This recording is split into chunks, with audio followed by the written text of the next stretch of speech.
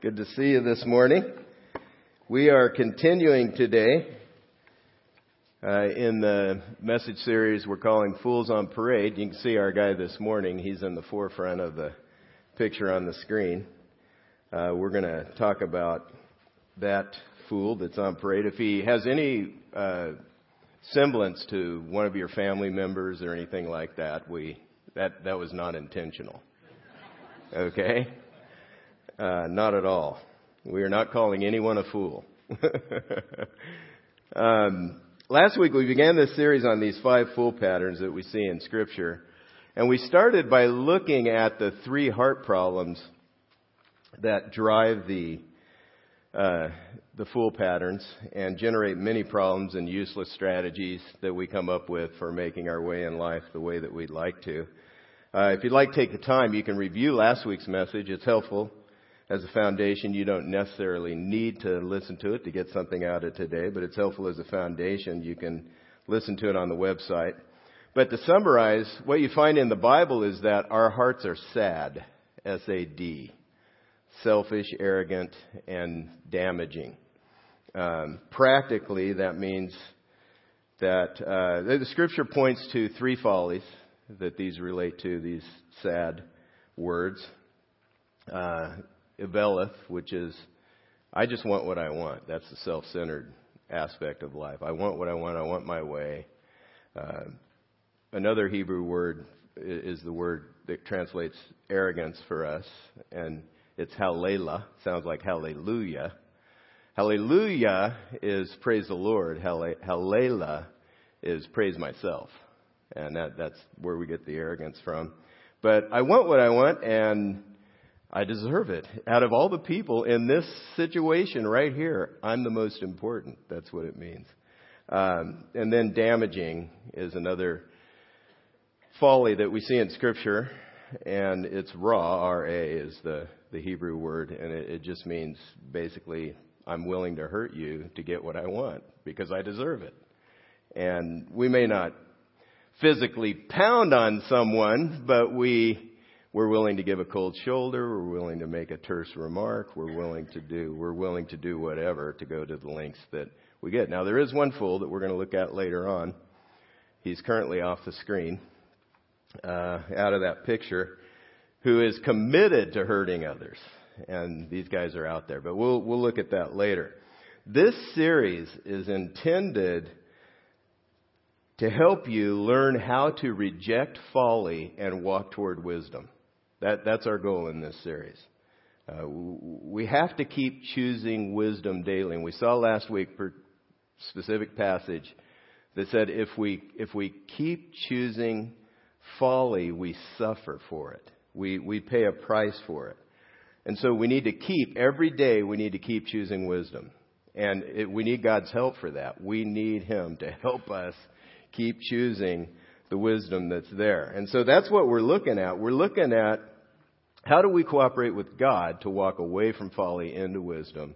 And to do that, we need a new heart because we have these problems embedded in our hearts. And we need God to give us a new heart. And He promises to do that in Jesus Christ. We talked about that last week. Today, I want to look at the first of the 5 fools. And I'm sure many of us in the room can identify with this one. I sure can. You know, I'm going to confess up front, I can identify. I'd like for you to meet the easy way fool.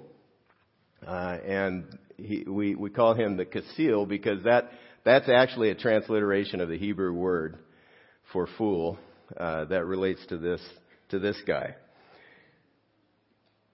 You've actually seen this fool on many sitcoms and movies, but you might not have realized it. But as you get properly introduced, you begin to identify this fool in many of the sitcoms that go on, because the Bible actually matches up with what we really experience in life. And so I'd like you to see this main characteristic of this fool in the character George Costanza from Seinfeld. I'm going to look at this. We're going to look at this together. George is the best friend of Jerry, the main guy in the show. George has somewhat of a lazy streak. in Him. He'll do anything to get out of working hard. And so watch this clip with me. I can't keep doing this to myself. I'm exhausted. Can't you grab a nap at work? Not with that big glass window looking out onto the hall. And I love a good nap. Sometimes it's the only thing getting me out of bed in the morning. Let's see. George, have you seen that American League directory? It's a big green book. Right here. Thanks, kiddo.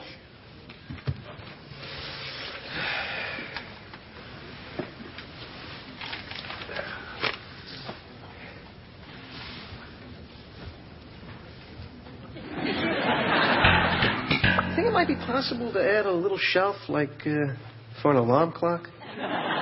What about, maybe that big? No, maybe like this. Like that? Yeah, like that. Yeah, I can do that. Great. This could sound crazy, but what do you think about adding a drawer for, like, a blanket? Blanket or a quilt? Blanket. That thick? Maybe like this. Like that? Yeah, like that. That's what you want? That's what I want. Hey, George, you want this cup holder, you want it mounted on the left or the right or in the middle? Whatever.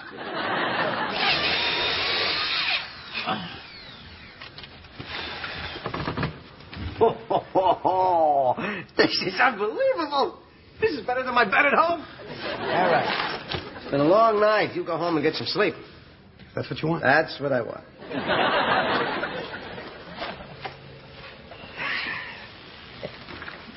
Morning, George. Morning, Mr. Wellhelp.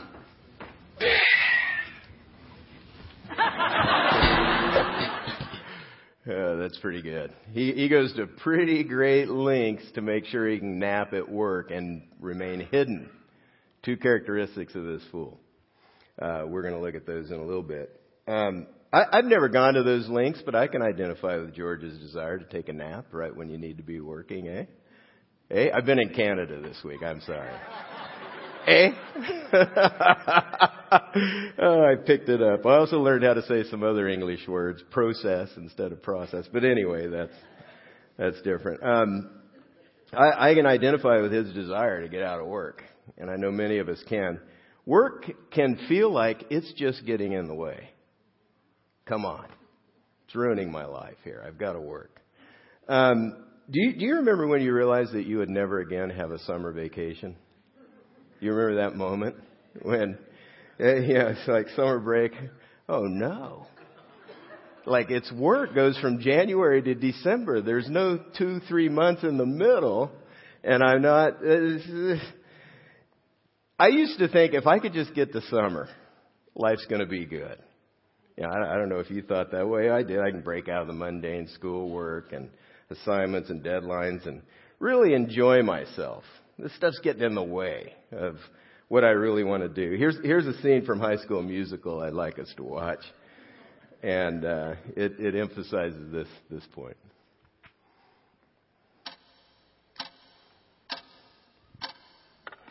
Summer. Summer. Summer. Summer. Summer. Summer.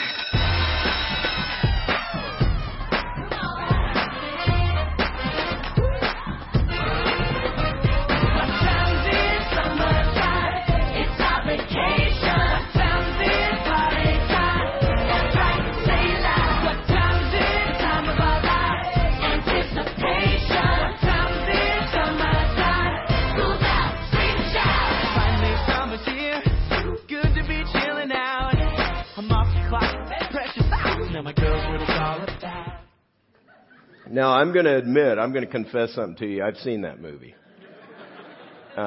When it came out, I had a teenage daughter, so I enjoyed that with her.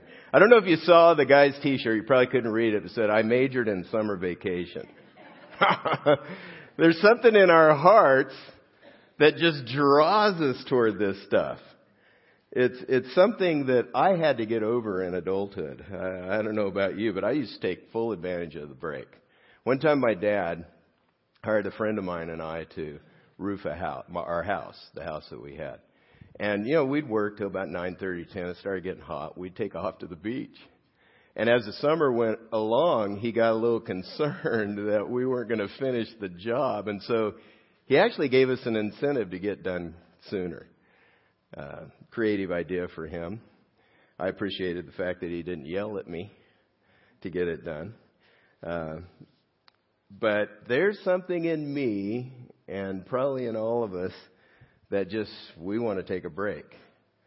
Some of us struggle with this more, some of us not as much. And there's nothing wrong with enjoying vacation. I really love vacations. I love taking a break. It's needed. We need the rest to recharge. But when it becomes a lifelong desire for a lifelong vacation, that's the problem. A life of ease is what most of us desire. We actually aspire to that some in our culture. It's the way our culture works. There is a strong pull in our heart toward this. In Hebrew, the kasil that we're talking about today is the name of the fool who embodies this life pattern of ease. It's the first of 5 Hebrew names that we're going to look at that translate fool into English. And in English, it's easy to miss because there's only one word for fool. And in English, fool means to be mentally deficient or silly. But in the Hebrew, there are specific characteristics that are tied to each of these names. And so we're going to pull those out. It actually means to be morally deficient. Not mentally deficient, but morally deficient, because you don't factor God into the circumstances of your everyday life. And you're coming up with a pattern, a strategy to work around God, to do life without God. And that becomes a real problem. And so as we look at these fools, keep that in mind. We're going to look at the core characteristics of the kasil fool today from Scripture. And you can follow along in your listening guide. They're listed there. That was in your program. But the first one is the kasil is confident and hopeful in the wrong things. Proverbs 14:8, the wisdom of the prudent is to discern his way, but the folly of fools is deceiving. Folly, the word folly is aveleth. This fool actually grows out of the aveleth folly that we looked at last week. That self-centered, I just want my way, I want what I want. And a nap always sounds good right now. The word for fool is that Hebrew word kasil, translated kasil. So the folly of fools is deceiving. The person who has good sense thinks things through. They're prudent. They think ahead. They anticipate problems and pitfalls. Well, the kasil keeps getting tripped up because they are so self-centered that they think their way is right. And their folly and their self-centeredness is they keep deceiving others to get their way. They're hiding. The key tool of this fool, every one of the fools has a tool that they use to get their way, to get what they want. And the key tool of this one is lying. The folly of this fool is deceiving. They deceive. They keep looking for a magic key in life that's going to unlock the door to the good life.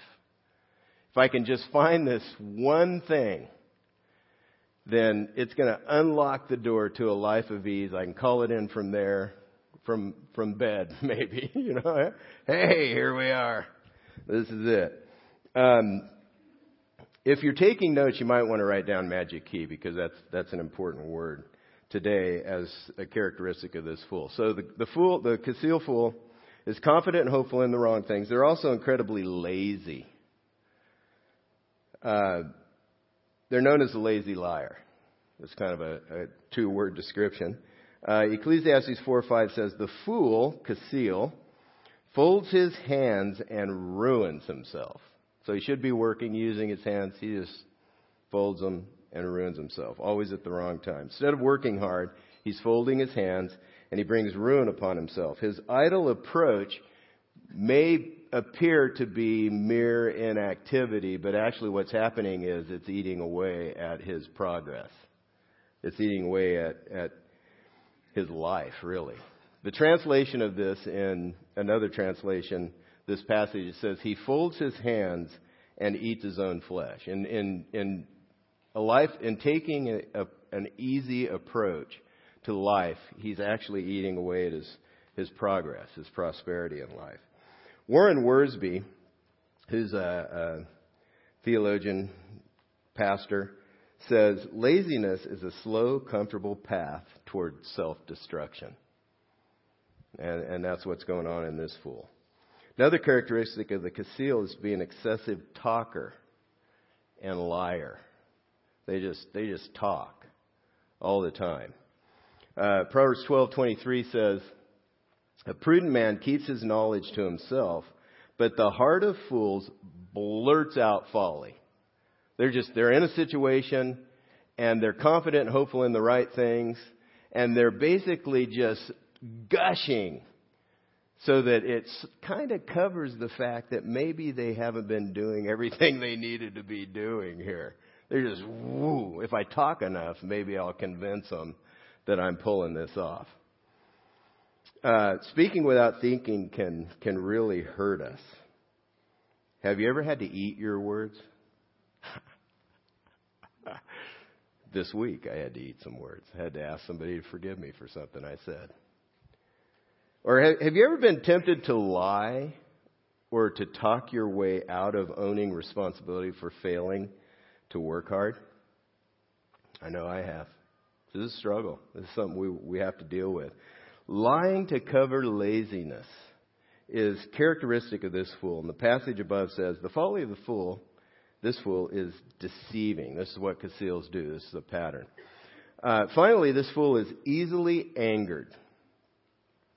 They actually blow up in anger to camouflage their laziness. This is what they do. Proverbs 14:17. A man of quick temper acts foolishly, Kasilishly. And a man of evil devices is hated. So this is a characteristic. If the Kasil were an animal, it'd be a possum. He'd be a possum. He or she would be a possum. Here's a picture of a dead possum. That's pretty good. That possum's alive. Doesn't look like it, does it? They can do it well. That's some good acting right there by that possum.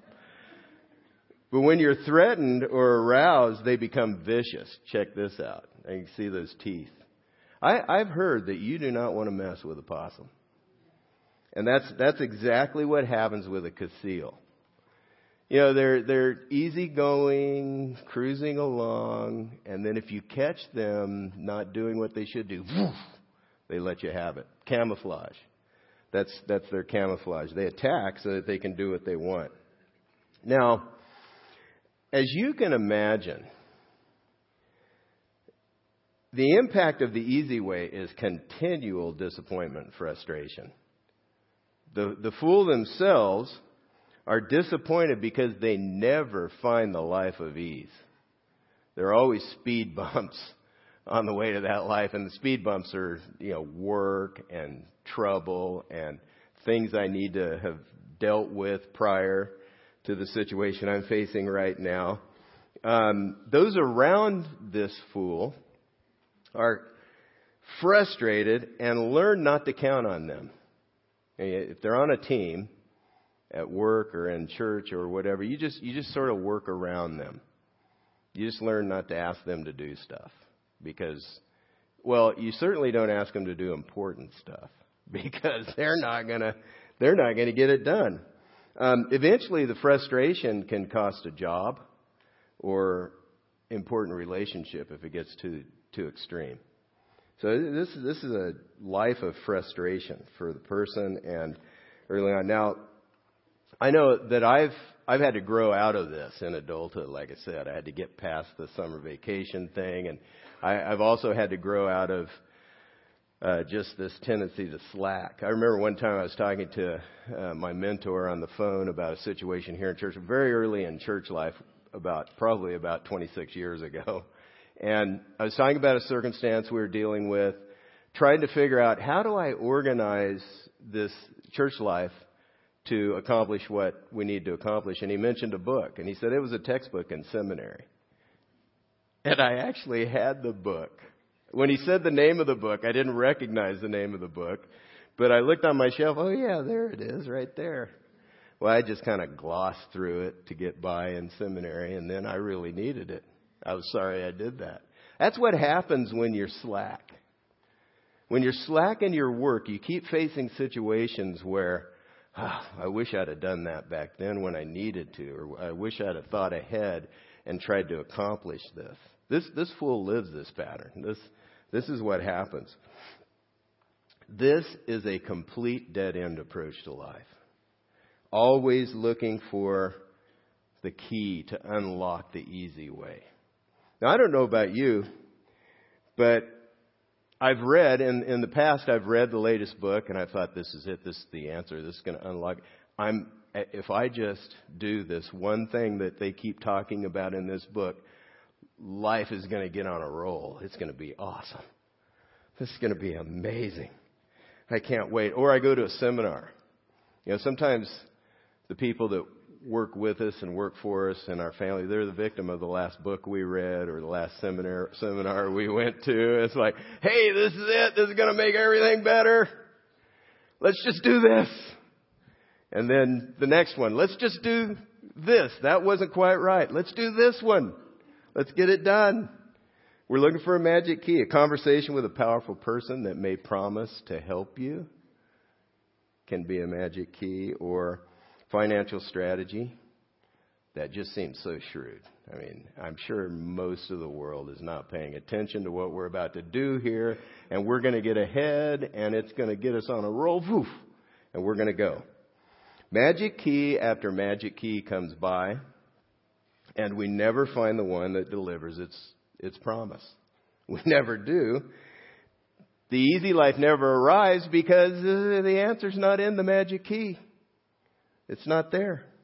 There is no magic key. Let's just get that out there right now. There is no magic key to life. I'd like to make a turn in the message right now and look at how to move beyond the easy way. I think we can identify with the characteristics. And the main intent of this series is to identify the characteristics in yourself, not in those around you. There's this temptation when you're listening to a message like this, getting into Scripture, to apply it to everybody else. Go around, you fool. I really don't do that. What it does help with, though, is it helps you begin to, like, if you're a parent or if you're working with others, maybe you're over people at work, it helps you realize characteristics that are going on in a person and more of the complex dynamics of why they're doing what they do, so that you can help them more move past that. So that's the goal of this series. But we want to look at how do you move beyond the easy way.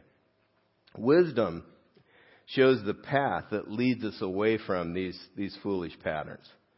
The wise make choices to please God over and over and over again, rather than make choices that bring pain, self-centered choices that bring pain on ourselves and those who are connected to us. Folly gets clear as we compare it to the way of wisdom. So as you get into Proverbs, and we're pulling a lot of these verses out of Proverbs, which is a book of wisdom in Scripture, as you get into Proverbs, it keeps comparing wisdom and folly so we can tell the difference. And it gives very, very practical advice on how to move away from folly. Proverbs 8:25 through 26 says, "A greedy man stirs up strife, but the one who trusts in the Lord will be enriched. Whoever trusts in his own mind is a fool, Kasil. But he who walks in wisdom will be delivered." The word greedy here means literally living large or roomy. It means you're living larger than you should. And the idea is this: you create strife with other people because you're taking more than's entitled to you. In any given relationship or situation, you're trying to get more than you deserve, rightly. In terms of blessing, in terms of accolades, in terms of status, you're trying to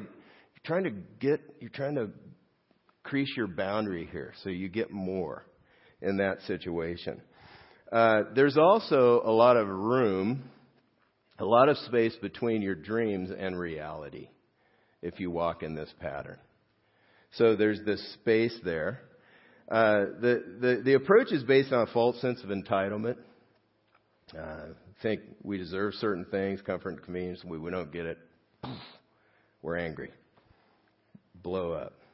The Bible reminds us here in this passage that this approach brings strife. Really, a never-ending battle and frustration with people and in circumstances. Yet the wise resist this. They resist the false sense of reality and place their confidence in God and His commands. They're not looking for a magic key.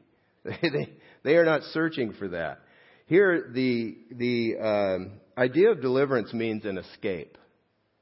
Means you're delivered. You're the way of wisdom, and God Himself wants to walk us and deliver us from the impact and the consequences and the problems associated with the easy way, with this foolish pattern. That's what God's wanting to do in us. If you're like me, I can get tied up in this kind of thinking. So what do I do about it? Let's look at 3 things we can do. Here are some specifics on how to move beyond the easy way strategy. First of all, trust God and work hard. Trust God and work hard. Hebrews 6:11 through 12 says this: "We desire each one of you to show the same earnestness, to have the full assurance of hope until the end, so that you may not be sluggish, but imitators of those who through faith and patience inherit the promises." When we come to Christ, sometimes we want God to just give us the promise. Just make life good. See, we can treat God like a magic key. But that's not the way God works. That's not how He is. He wants us to trust Him and work hard and to get after it. And it's in the hard work that He does all kinds of good stuff.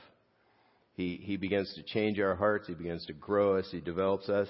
He develops patience in us, which is, it says that you inherit the promises through faith and patience.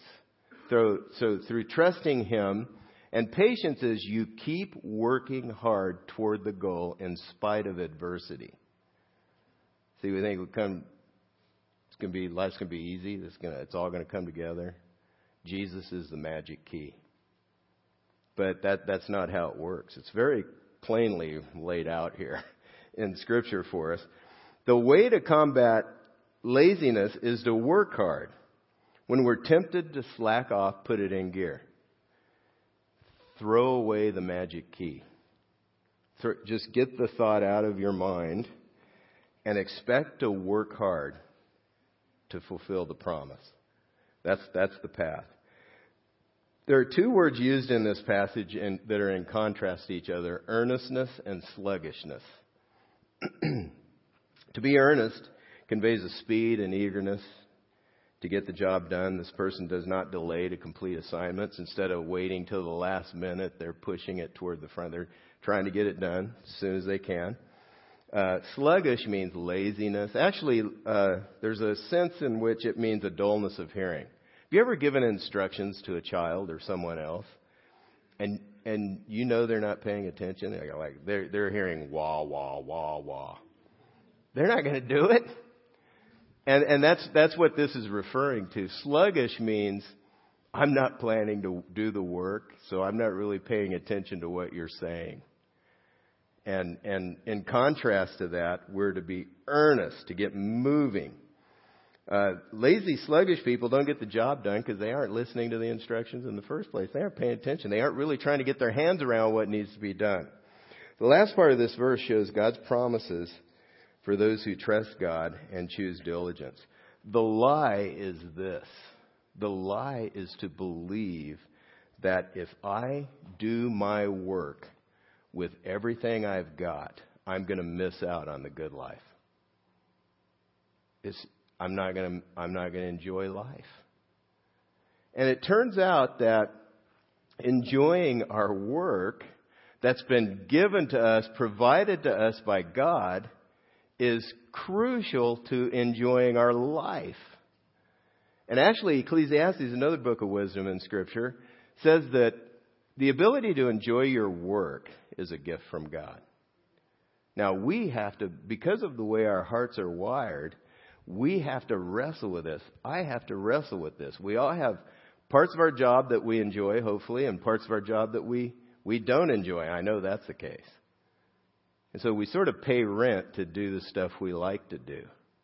And every day we wrestle with this.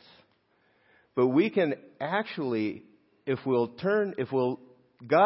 be godly means to live a God-referenced life. So if you're living that kind of life in the way you do your work, there's the opportunity for God to give you enjoyment in doing it, because everything we do is for Him. Everything we do. Whatever we do, we can do it as unto God and experience His blessing in it. So the key to overcoming this lie is to realize that God blesses my current work as I give myself to it wholeheartedly. He gives the enjoyment in it. You don't miss out. There's a time for vacation. There's a time for a break. But when it's time to work, you can dive in and God will bring His blessing to you. You actually get the good things in the midst of the work. The next thing to do is ask God to help you clue into the consequences of this pattern. When a man's folly brings his way to ruin, his heart rages against the Lord. Often we don't understand how God works. We don't understand what we can expect from Him. And so sometimes our patterns of foolishness bring ruin to us, and then we get angry at God. We're blaming God for that. Don't do that. We want to be free from the frustration, but we don't want to change our past sometimes. We just want God to take it away. So don't do that. When we experience the consequences of these foolish strategies that we're looking at, this is God's classroom of life.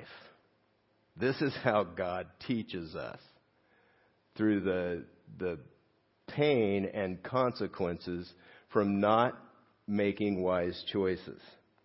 Now, all the trouble that we have, some of it's related to other people's folly. I'm not saying that everything you go through that's painful is your fault. But some or most of it is, depending on where you're at, how committed to this pattern you're in. And God wants to use that to grow us away from it. And then finally, moving beyond the easy way comes as we speak the truth. Ephesians 4:25 says, "Therefore, having put away falsehood, let each one of you speak the truth with his neighbor, for we are members one of another. Since the concealful is a lazy liar, the way to change is replace the lies with the truth.